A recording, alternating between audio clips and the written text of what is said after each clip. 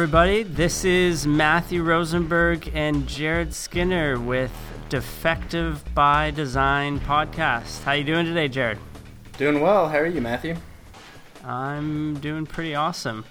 So we want to welcome you all today. We're going to tell you a little bit about how we got to know each other and what we're going to talk about.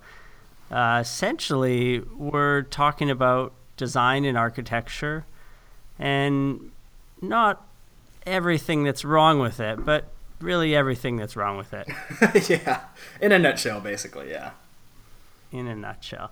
Yeah, so Jared and I met each other. We found we had one thing in common. I'm sure there's many, but the biggest thing is that we both grew up in the world of architecture and are still growing up and realized that there's a lot of people with the same attitude on the industry as us, and that there's a fair bit of problems that are actually quite common amongst everybody. And so we thought it could be really interesting if we actually start a dialogue about what architecture is, what the design industry is, what we're living in, and really hopefully finding some solutions and some tools that will help young entrepreneurial architects grow up and really change the industry, because that's what Jared and I are trying to do day by day here.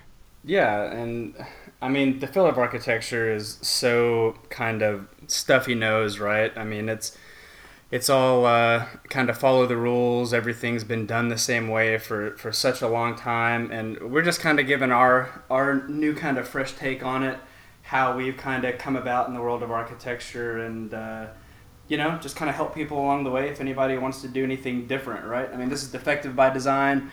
We're going to help kind of give you our tools for the best way to defect. So hopefully you guys, pick up on something that we lay down. And where can we find you online, Jared? Yeah, so our website is made.design. Company is Made Design. Instagram, you can find us at made.arch, A-R-C-H. And you can follow me on Snap if you want at ARKTKT. Nice. And you can find my company, MRAD Architecture, online at our website, m-rad.com, or on Instagram at MRAD Architecture. We do also have a Twitter account now, which is MRAD Architects. We hope you guys reach out to both of us at any time and start some dialogue as you listen to these podcasts, and hopefully we can learn from each other. Yeah, awesome. So Matthew, go ahead and give everybody kind of your background and how you got to where you're at now. Yeah, sweet. So I'm a Canadian-born and made designer who's found his way to Los Angeles. I've been here about 10 years now, but I was born on the endless prairie sky of Saskatoon, Saskatchewan. I'm going to tell you a small joke, although it's really just a statement, and most of it's true. They say when your dog runs away in Saskatchewan that you can see it running away for 4 days, and I'm definitely going to get the heat from a lot of people for that one. But there it is, my last joke of this session. I promise. Nice. So I traveled the world. I spent a year really just exploring myself and exploring architecture. I've done a few degrees, studied at McGill University, Dalhousie University, have a Bachelor of Environmental Design in Architecture. I studied at the Louvre in Paris.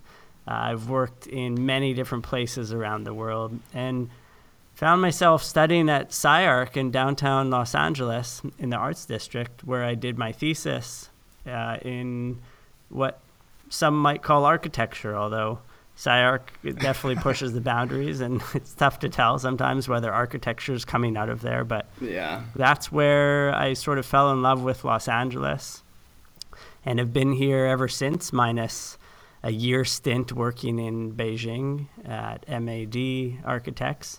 But since then, I moved back here and realized that I could either look and search and interview for a job, or I could look and search and try to find clients. And the clients actually ended up being quite a bit easier for me than having to sit and work for someone else. And here we are today, almost 5 years later, with 15 people on staff and projects all over the world. And I couldn't be any more excited than at this time we are right now. That's awesome. So that's our last 20 years. How about you, Jared? How did you end up speaking with me on Defective by Design? Oh, geez. So I grew up in a tiny, quiet southern town called Greenwood, which I guess when I grew up was about population of maybe 8,000. I mean, it was tiny. The Friday Night Lights movie kind of town. If you've seen Friday Night Lights, Love it. It's all about football. Yeah. So then I went up to University of Arkansas in Fayetteville. Got my Bachelor's of Architecture from the Fay Jones School of Architecture and Design. Studied at the UA Rome Center in Rome, Italy. Traveled around for a little while. Ended up moving down here to Dallas. Worked for GFF and Corgan, a few corporate stints, and just kind of really noticed that a lot of things were money driven, which I guess makes sense in some way, but whenever you're sacrificing design in some ways or not being creative enough to utilize both, it seems like there's an issue there. So met my co-founder Shama Hyder while I was down here in Dallas, and really we just there was no chance in our meeting. You know, it was definitely meant to happen because everything aligned too greatly. She had some great points on her take of how things were going in the design realm and the marketing realm, and we decided to start our own firm and see if we can kind of reconnect consumers and millennials with modern day design and really just kind of to change the realm of architecture as best we can, starting in Dallas and working our way out. So ran across Matthew's website, saw that they were doing some really cool shit, and reached out to him. Met out for lunch whenever we were in LA, and we had a lot in common with architecture and kind of design in general. And here we are now shooting a podcast. Yeah, it's awesome. I mean, I think the biggest thing between us is, and I've said this many times before, but we are wholeheartedly trying to revolutionize the industry of architecture. And perhaps it sounds cliche when you're trying to really just disrupt, and these words get tossed around, but architecture industry is the one that hasn't changed for a long period of time. We have a lot of history built up from it, and now is the time more than ever before. Markets are changing, communities are changing, people are changing, technology, and for some reason the architecture industry has been stagnant for far too long in my mind. And I think we're at a point now where it's asking for change, and we're here between you and I to really revolutionize that, not just in terms of design, but more so in terms of how the business operates, how we can learn from other industries and cross-discipline and bring them in to architecture and learn what works in tech and what is the medical industry doing to change, how ERs operate, and really understanding, biomimicry, but understanding space travel. All of this stuff needs to be brought into our industry. And I think that's how we're going to be able to revolutionize this, by us just starting the conversation and realizing that there's serious change needed. I mean, you and I both studied architecture in several places, and still to this day, students are working endless nights. I mean, I had multiple nights in a row where I literally was awake and did not sleep. And I can promise you, so did you. And so did everybody. It's true. So did everyone else. You have that in common. Yeah. And that's crazy because, you work your ass off for 10 years studying, just like maybe a doctor would, or in law. There's a lot of education, and it's that way because it's a service industry and people trust you and there's liabilities. But then my biggest question, and maybe you have an answer, if you do, that's great, because we'll be able to accelerate the revolution a lot faster. But why is it that we work our ass off, leave architecture school, only to have to take 13 more tests and work for another 10 years to get licensed, and then another 30 years to get paid the wage that we should be paid? Everybody's underpaid in this industry, and you hear it over and over. architects and designers just complain constantly. And so I'm surprised actually that more people aren't trying to do what we're doing and really look at the whole business infrastructure, because the amount of people that are unhappy in the industry is just shocking to me. Oh yeah, it's astronomical. I mean, and the thing is I've talked to several people across the board and they all feel the same way, right? But it's this kind of fraternal view of hazing, which is, why do I have to go through this? Well, it's just kind of always been that way, so you just got to deal with it. And nobody's really questioning this or changing this, and I think this is exactly what you're hitting on is, maybe we don't have the answer right now, but starting the dialogue and trying to kind of work towards something, questioning everything, and kind of hopefully reaching upon some solution in the near future. I mean, that's the best we can do right now, is kind of work towards the end goal, even though we might not see what that end goal is. At least we're starting the discussion, and hopefully that's what this podcast is about, is sparking more of a discussion with other people, opening the dialogue. People can comment, leave us messages, emails, let us know. The more people that kind of rally behind this and kind of have other thoughts or views on it, it's all about the broad spectrum and trying to find a cohesive answer for this. Yeah, and it's not about, you bring up a good point, let's start a dialogue, but let's not continue the rhetoric that's really been proliferated now over the last 20, 30, or even longer years, in that we just complain about the industry and the hours and the low wages. Forget that part. We understand that already. Let's really look for solutions. So I'll sort of pose to you, Jared, do you see any big moves we can make, or maybe small day-to-day moves that really can start adjusting the way that architecture, business, and the industry can move?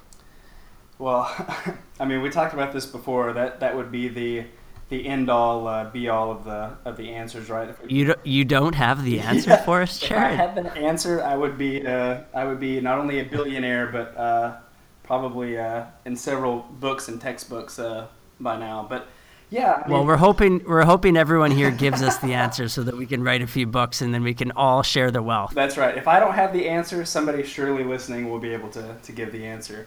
But yeah, no, I mean, I think it's just like I said before, it's questioning everything, and everybody that I talk to, it's that they feel that something needs to be done and they realize there's a problem, but there's this hopeless feeling of, there's kind of this government entity, or like this huge conglomerate that kind of oversees everything, and how am I, this one lone designer, gonna change everything? They're not gonna listen to me. So it's just kind of this head down, back at the desk, do the work, and take your lashes and take your small pay, and then you're okay, and you just deal with it. And so, do you think it's the governing board that's inflicting this pain on us, or what is it? Oh yeah, I don't want to directly call them out, but I'm gonna directly call them out. I think that there's a lot of things that, the AIA does do that is restrictive. And you did it. Yeah, you called them out. That's it, yeah. And I think, it does. It puts a stranglehold on a lot of designers, and in a creative field, there shouldn't be this much red tape, right? You shouldn't have to jump through all these hoops to...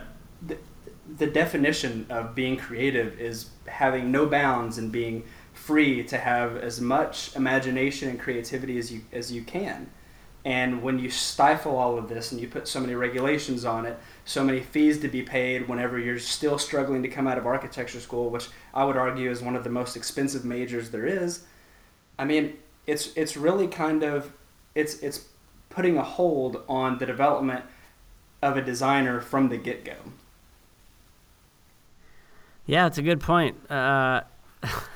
It's unfortunate, I guess. And just to note, we should offer the AIA, I'd like to actually call on the president, but perhaps a representative to start to interview and talk with us about this, so everyone gets their voice. Yeah, I would love to hear from somebody, just to at least open the discussion.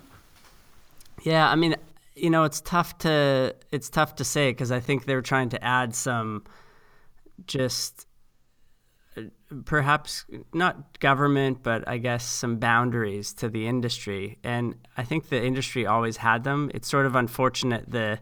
I think they're still trying to figure it out. They waver back and forth every few years because either not enough people are getting licensed, and so they have to, release the chains a little bit so that people start getting licensed. And there's a lot of back and forth, and it gives instability to what we see as hopefully a very stable industry. But in reality, it's really market driven, and when the governing body can't really control what's happening, I don't think it helps. There is one body that's, I think, trying to not put up a fight but fix the problem from the inside. The ABA has been pushing to get students licensed as they graduate from a Master's of Architecture, which I think a lot of people would be supportive of, but they've had some big issues. I've sat down with them multiple times to discuss how to do that, but they have to do it from the inside because the AIA does not plan on giving up too quickly. So I think it needs to be a sort of a balancing act, and everyone needs to be able to work together. And if the AIA wants to help the industry, I think they need to start having some real discussions with the ABA, with obviously Jared and I on Defected by Design, and some other big name architects who, even like Bjarke Ingels, tried to get licensed in New York through his other licensure, but they wouldn't let him. I mean, and he's built how many buildings? What's that telling everyone else when he's clearly capable of rallying the right people and consultants and everybody to get the job done, and they won't license him? I mean, it's crazy. It's just illogical. It doesn't make any sense, really. Yeah, and I think that just reinforces exactly what we're trying to do here. I've been watching a lot of these Gary Vee videos. Do you ever watch any of his motivational videos? Sure. Yeah, and he's always talking about, so the government put restrictions on his company, so he just worked around them, in a legal way, obviously. But this is the same way, right? I mean, if they're going to put restrictions on Bjarke, he's not a registered architect, but he's arguably one of the most well-known architects in the U.S. If you ask any student of architecture right now, that's probably one of the first ones that comes to mind. And like you said, he's had plenty of buildings built. He's able to rally the troops he needs to get done, and in a creative way. Some would argue maybe not so much, but maybe some of his initial works were. Sure, but the AIA isn't looking at creativity. It's looking at legality. It's looking at how they can make money. It's looking at everything else. So exactly. If you're looking at those cases, I mean, I'm sure you would agree, but those don't hold up. Right. And I'm not too familiar with the ABA, so maybe you can kind of lecture me a little bit. Like, what makes the ABA not as recognized, or the ruling body over the AIA? Like, how do they compare to one another? Well, so essentially, and I'm not sure, they've been back and forth. I'm not sure if they've actually been able to accredit any schools yet, but it's the American Board of Architecture, and essentially they're working with schools to, and of course they're going to have to work with the AIA, because if they don't, the AIA will sue them, which they've proven to be very good at across our industry. Speaking from personal experience. No. No. Of course not. Yeah. So they're really working with the institutions and seeing if they can find ways to accredit those institutions with licensed architects as they leave those schools. Okay. And unfortunately, it's a legal battle. That's the truth. It's whoever puts up the biggest fight in court.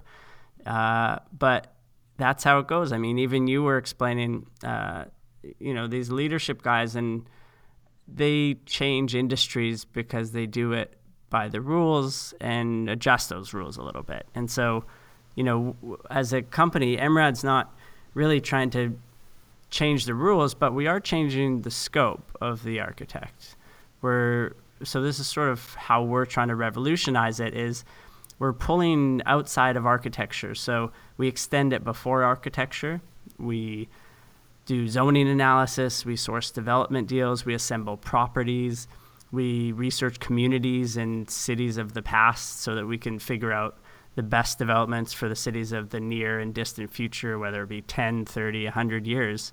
We want to know what might work in the future. And as architects and designers, that's really critical. And I think developers actually push that agenda more so than architects. And so our role is really now bringing these developments to life and sourcing them and bringing the developers and equity to the table. So we don't wait for our projects to come anymore, we create them. And what that does is it gives us a little piece of the pie, right? We're bringing in capital, which allows us to chew off a little bit of the equity, along with taking a design fee and designing and urban planning and bringing in consultants that we want. And then we do the architecture. And then beyond the architecture, we start designing those spaces for end users. So yes, we do the interiors, we do ground up, we do the furniture so that each place really gets custom designed for an enhanced, memorable experience, whether it be a candle, a smell, a new type of sidewalk or material that you touch. All those things come into play to create an MRAD space. And between the pre and post architecture, I wholeheartedly think that this is what's going to revolutionize the industry.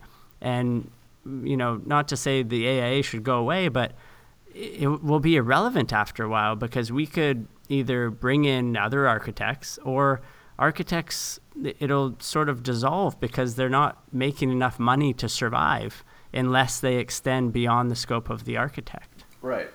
Yeah, and so another question for you is, so how do you kind of sell your design and everything to the community, or to the powers that be, right? That kind of sign off on everything, that your design is better for the community than maybe what some other developer or some other kind of contractor has kind of muddled together to create something, and he wants to put two fast food chains in here, but that what the community really needs is maybe like a community center, or maybe like a design center or something. Yeah, and I think that's what we already know as architects, right? We talk to the people, we talk to the neighbors, and we do that anyway, or we should be. And often, and I hate to say it, but developers are looking at the numbers, they're looking at the market, they're looking at underwriting for the next 10, 15, 20 years on cap rates. And they're not looking at what the new technology that will change the neighborhood in the next 3 years is, because those technologies are changing communities a lot faster than even we realize. So the way to do it is, now that we hold control of these properties before they're even developed, we've done so much research into the history of cities and neighborhoods, and can incorporate the future technologies into these ideas and development opportunities, that once, we have one project we're working on where we've secured $100 million just for the land acquisition. So to get those guys interested in something, in an idea, is very, very exciting. But they were interested in the idea of community and neighborhood and branding a whole new city street.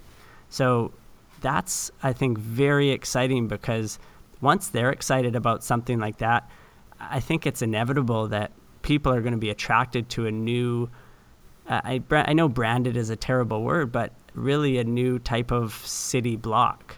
And people want new things these days. And while it may be a bit of a testing ground and we don't know for sure whether it will work, we still have to work with city planning boards, like you were mentioning. There's always someone who will stop this process. Right.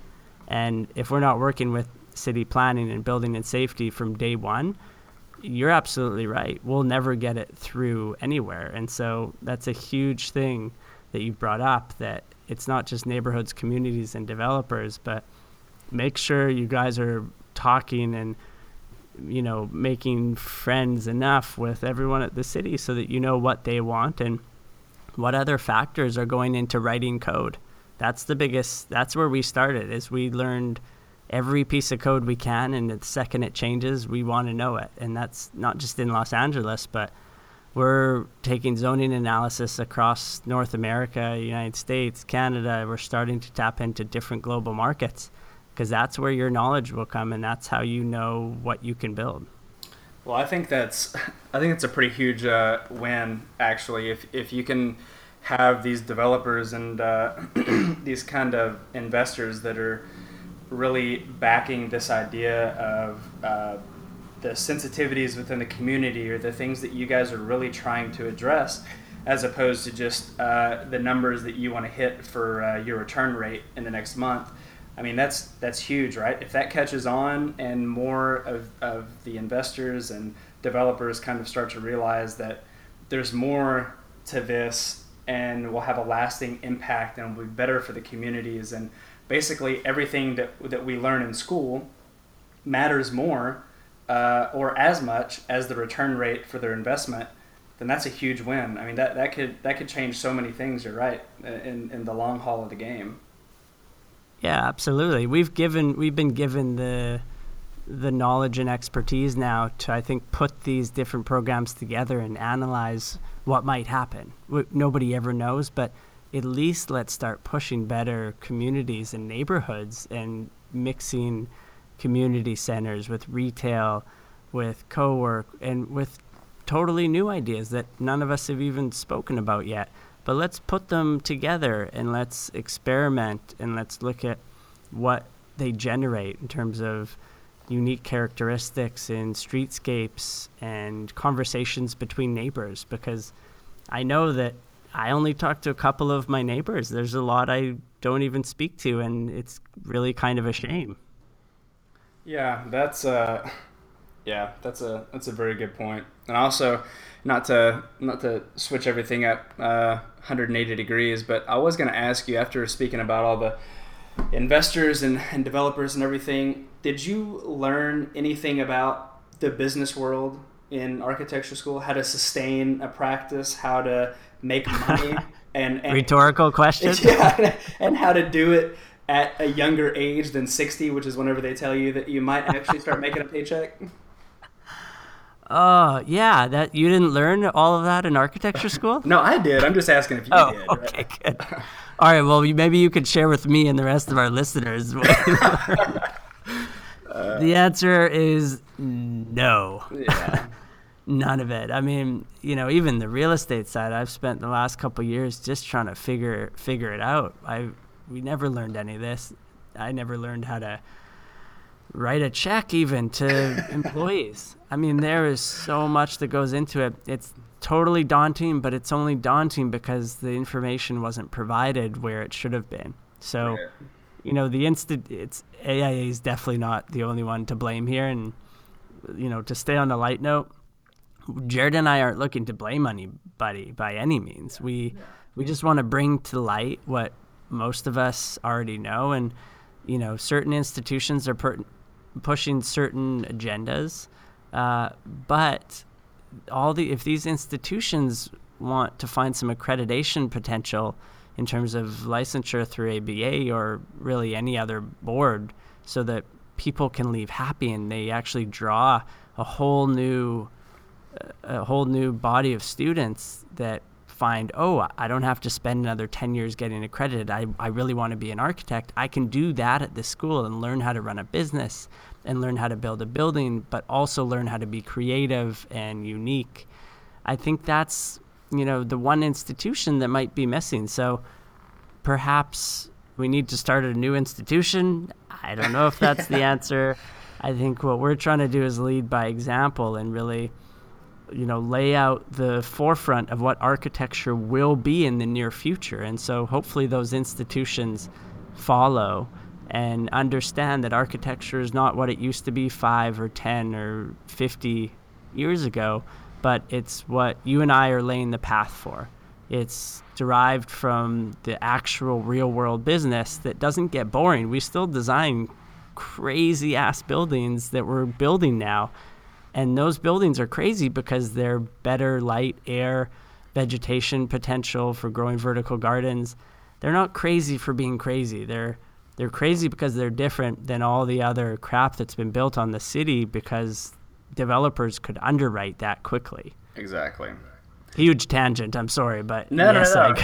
But this is just kind of our perspective on it from going to school and being in the design realm and seeing it firsthand, speaking to colleagues and friends and everybody who's going through the same thing we were, trying to get licensed and take tests and get your hours done. And so this is just a firsthand take from us and our perspective on everything. So thank you guys so much for joining us today on this Defective by Design podcast. Jared, where can we find you online? Yeah, made.design is a website. You can follow us on Instagram at made.arch, and you can follow me on Snap at ARKTKT. Nice. And you can find my company, MRAD Architecture, at our website. It's www.m-rad.com, and on Instagram at MRAD Architecture. We have a Twitter account at MRAD Architects. Thank you guys so much for joining us. Yeah, awesome. Thanks, guys.